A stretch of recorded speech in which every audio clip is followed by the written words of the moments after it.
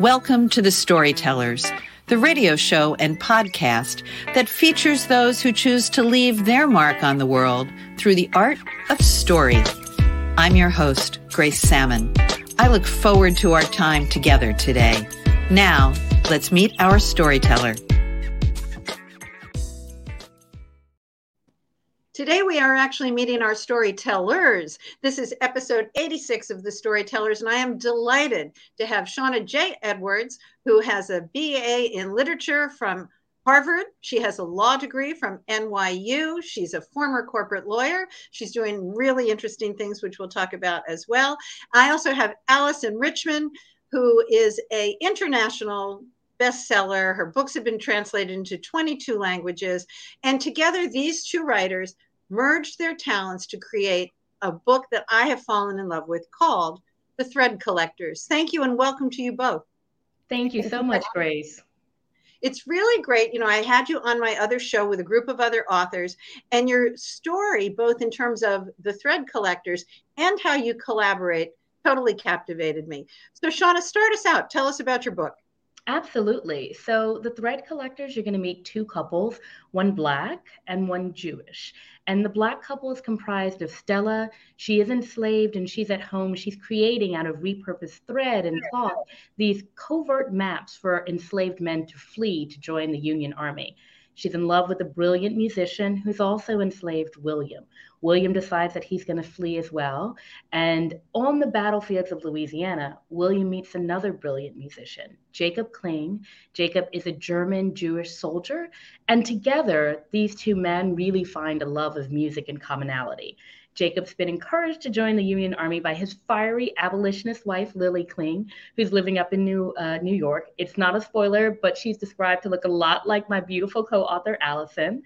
And you, over time, during the Civil War, you find out how these four people who are from very different circumstances, different faiths, different heritages, different races, how their lives have more in common than you would think. That's not the first time you've said that.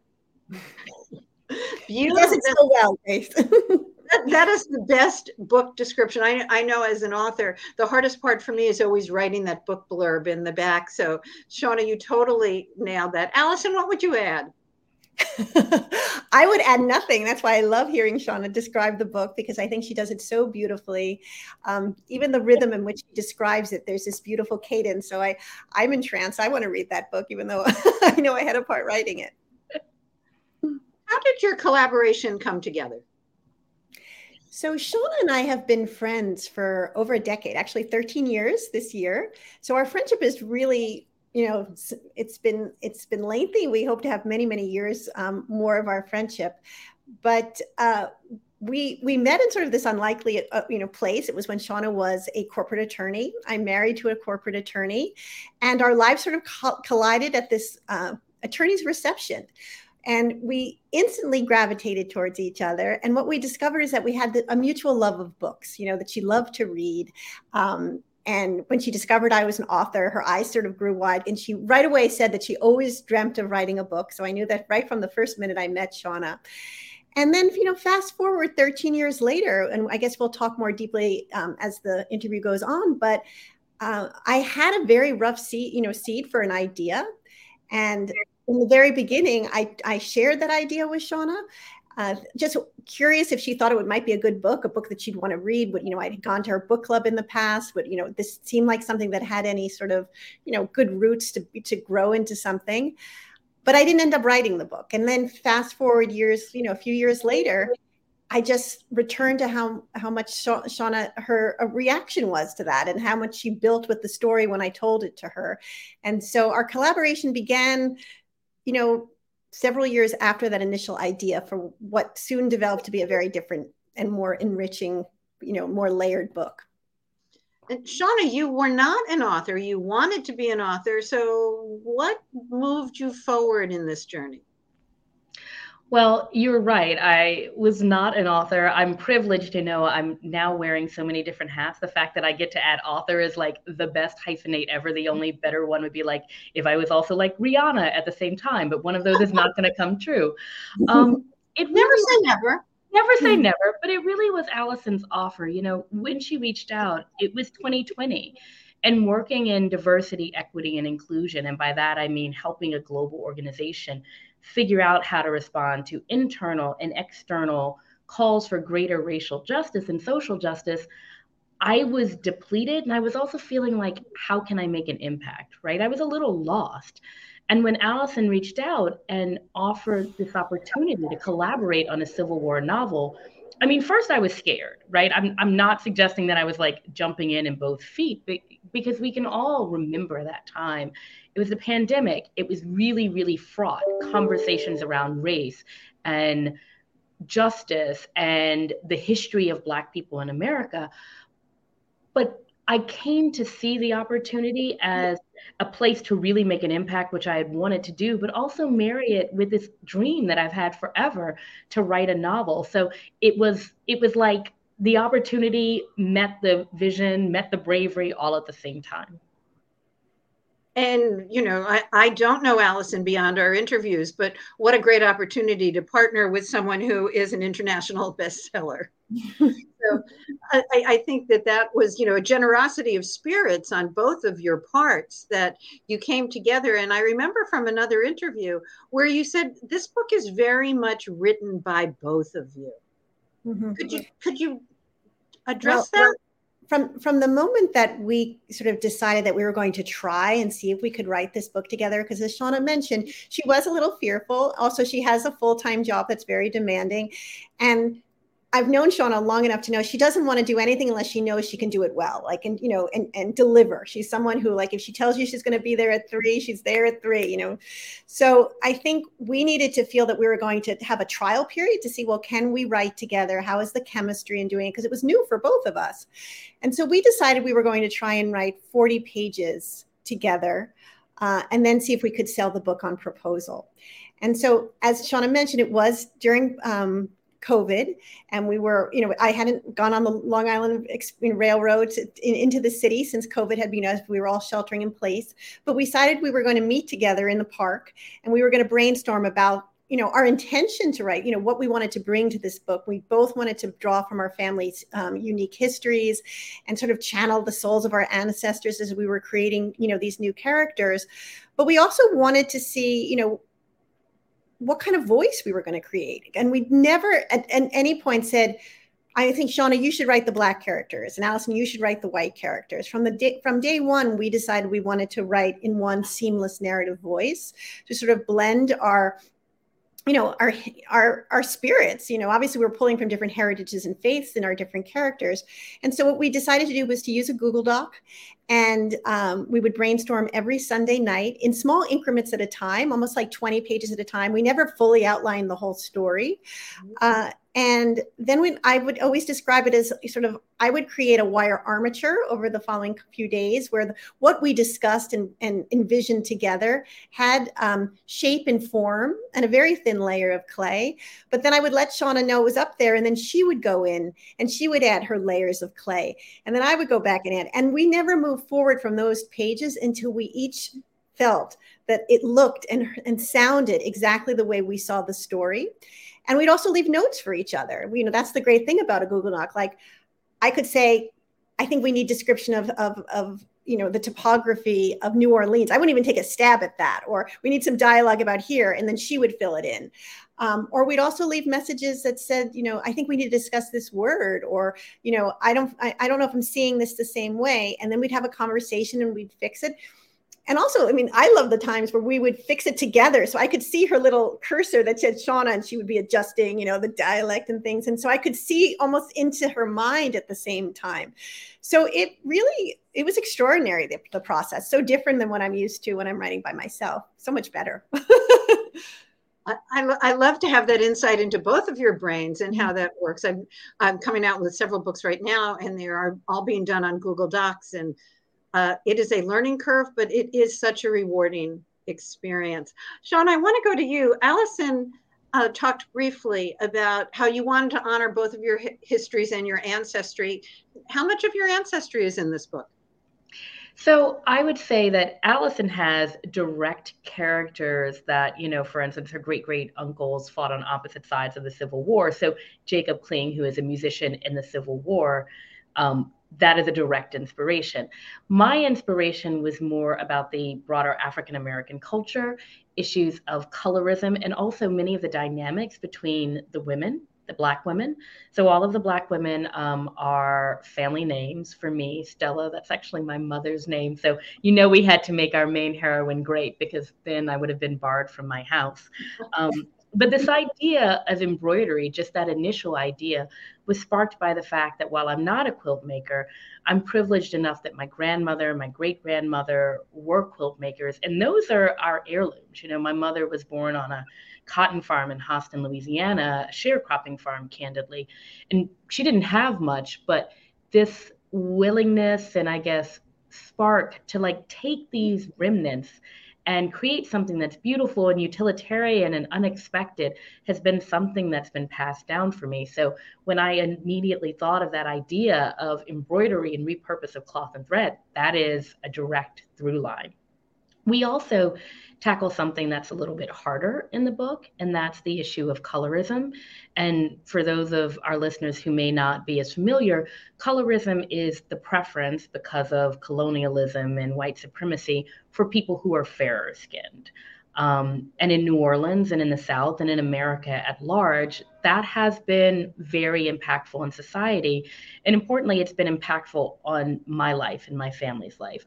My father came from a family that was far fairer than my mother's family. And in many ways, their economic destiny was controlled by their skin tone. And that is the inspiration behind the character Amine. Amine is Stella's half-sister. Amine is fully Black, while Stella is biracial, Black and white. And Amine is essentially an enslaved person living in her enslaved sister's home.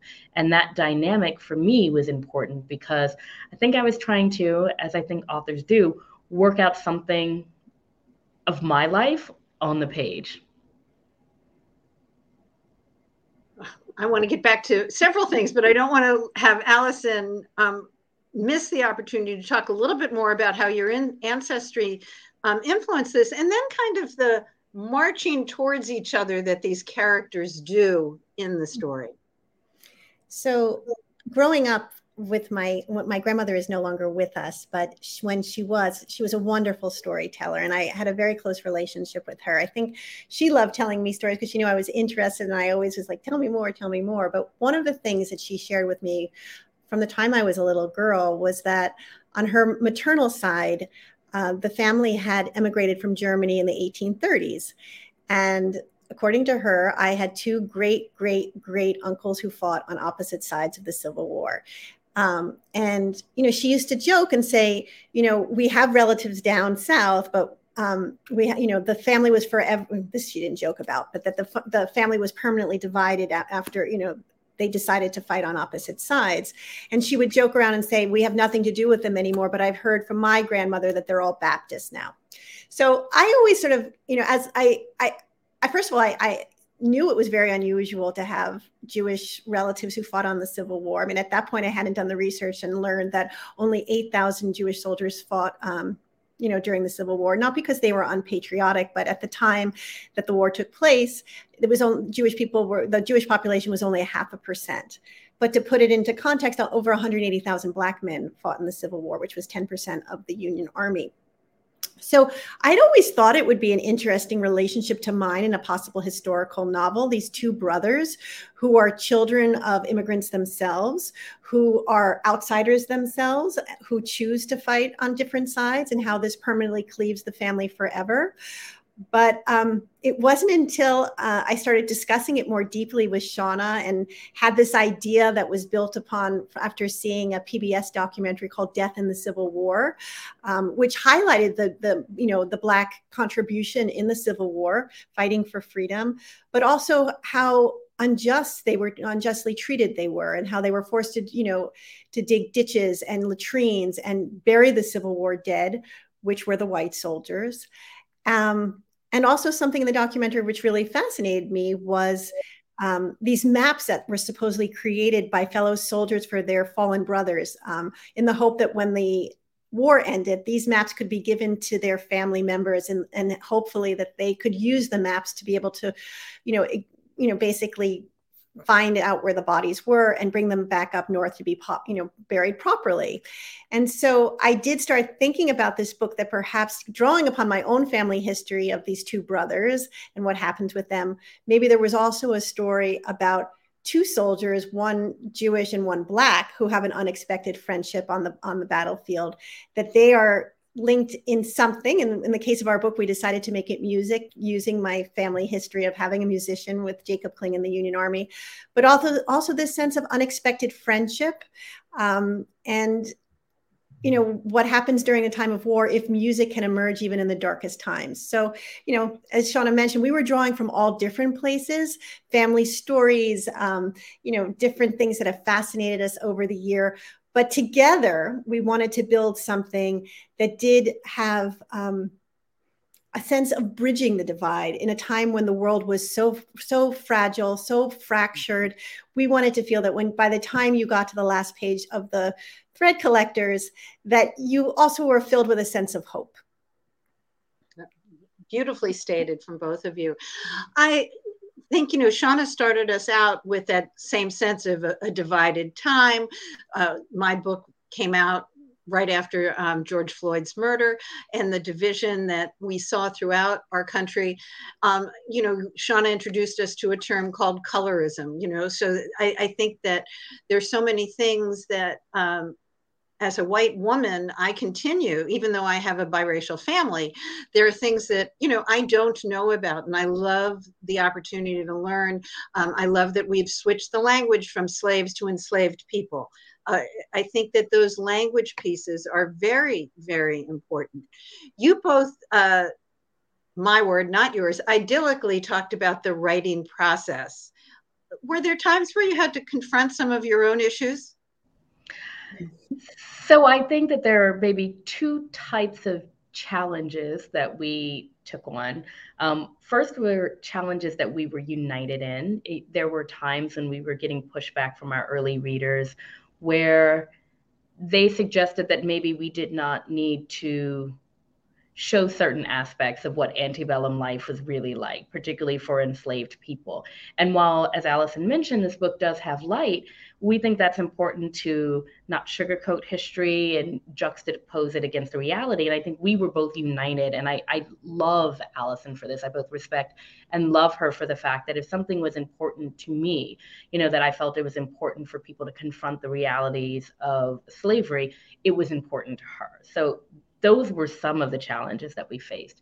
But in terms of challenges with each other, I think everybody wants some scandalous, juicy story. Like there was like hair pulling about a scene or a pillow fight, but like there wasn't anything of that nature. And part of it is because of the way we wrote the book. In times it was asynchronous. So we could leave a note like, let's discuss. And then it wasn't like knee jerk, emotionally driven. It was like, I have a perspective I'd like to share with you. And a lot of times that was around the use of language and the language that we use to describe, people that may hit the ear of someone else differently. And then sometimes it's just about not necessarily being grounded in someone's experience. I'll give you an example to make it concrete. So Alyson never made me feel like a junior writing partner. And often when we were brainstorming, she would say, tell me how you see this scene.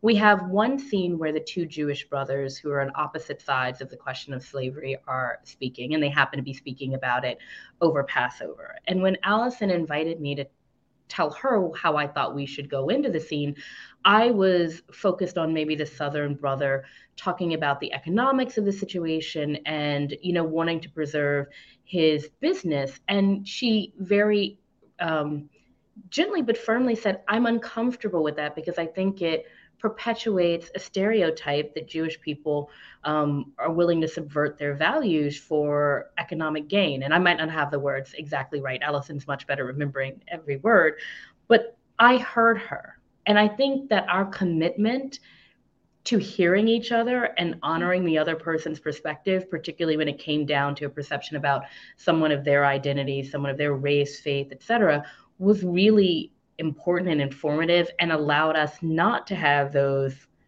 hair-pulling episodes, because we were really coming from a place of like wanting to learn and listen. Alyson, anything to add? So yes, definitely. I mean, there was a scene that takes place a little bit, towards the end of the book, where in my first pass, after we had discussed plot-wise what was happening, I knew that Lily, one of our characters, had to get some information that would take her to another place in this part of the city.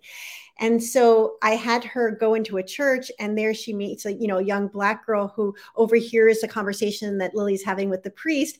And the little girl says, "I know where this person is." And she tells her, Lily the information. So I wrote that scene, and I said, Lily was surprised, but so happy that the little girl was able to show her the way. So I tell Shaunna that the Google Doc is up, and, Shaunna reads. And when I open the computer screen the next day, there's a little note with Shaunna. And again, all of our notes, they were never hostile. They were just notes. And it just says, "Can we discuss?" Okay. So we have to discuss lots of things. So when I got on the phone with Shaunna said, well, when you were writing this, passage, why do you think that Lily was surprised that the little Black girl had the information? I said, because she's probably only 6, 7 years old.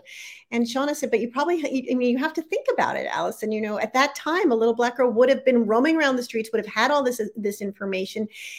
I don't want to highlight that Lily's surprised. I want to highlight that she's impressed with her knowledge and her wisdom, and sort of, really highlight that. And I was like, you're absolutely right. And so we changed it. But it made me as a writer really reflect, again, what Shaunna had said before, is that we each hear words differently, and we don't intend them to be hurtful, but we also have to keep our ears open to learn how other people hear them differently, and also to try and really rectify language that is making particularly someone of a marginalized community not seem intelligent, not seem strong, and not seem, that they possess this, essential information. That's what we should be highlighting. And it's such a good lesson to learn, because I think often when you're writing yourself, you're not thinking about words in that way. You're thinking about how you're describing a scene and moving the plot along, but you're not thinking about the impact of words on other people and how they hear them. So it's just another, good thing about the collaborative process. And I can't thank you enough. Our time, believe it or not, is over. Thank you both. I have learned from you again. Your book is beautiful. It's an important book. Historically, it's an important book for all of us to read. And I love both of your ways to say that we need to listen to each other, and words matter. Thank you both for being a guest on The Storytellers. Thank you, Grace. This has been a copyrighted episode of The Storytellers by Grace Salmon and Authors on the Air Global Radio Network. Thank you both. That concludes this episode of The Storytellers. I'm so glad you could be part of the story today. I hope you share the stories, tell your own, and come back for another episode, because when our stories are told, everything changes. I'm Grace Salmon.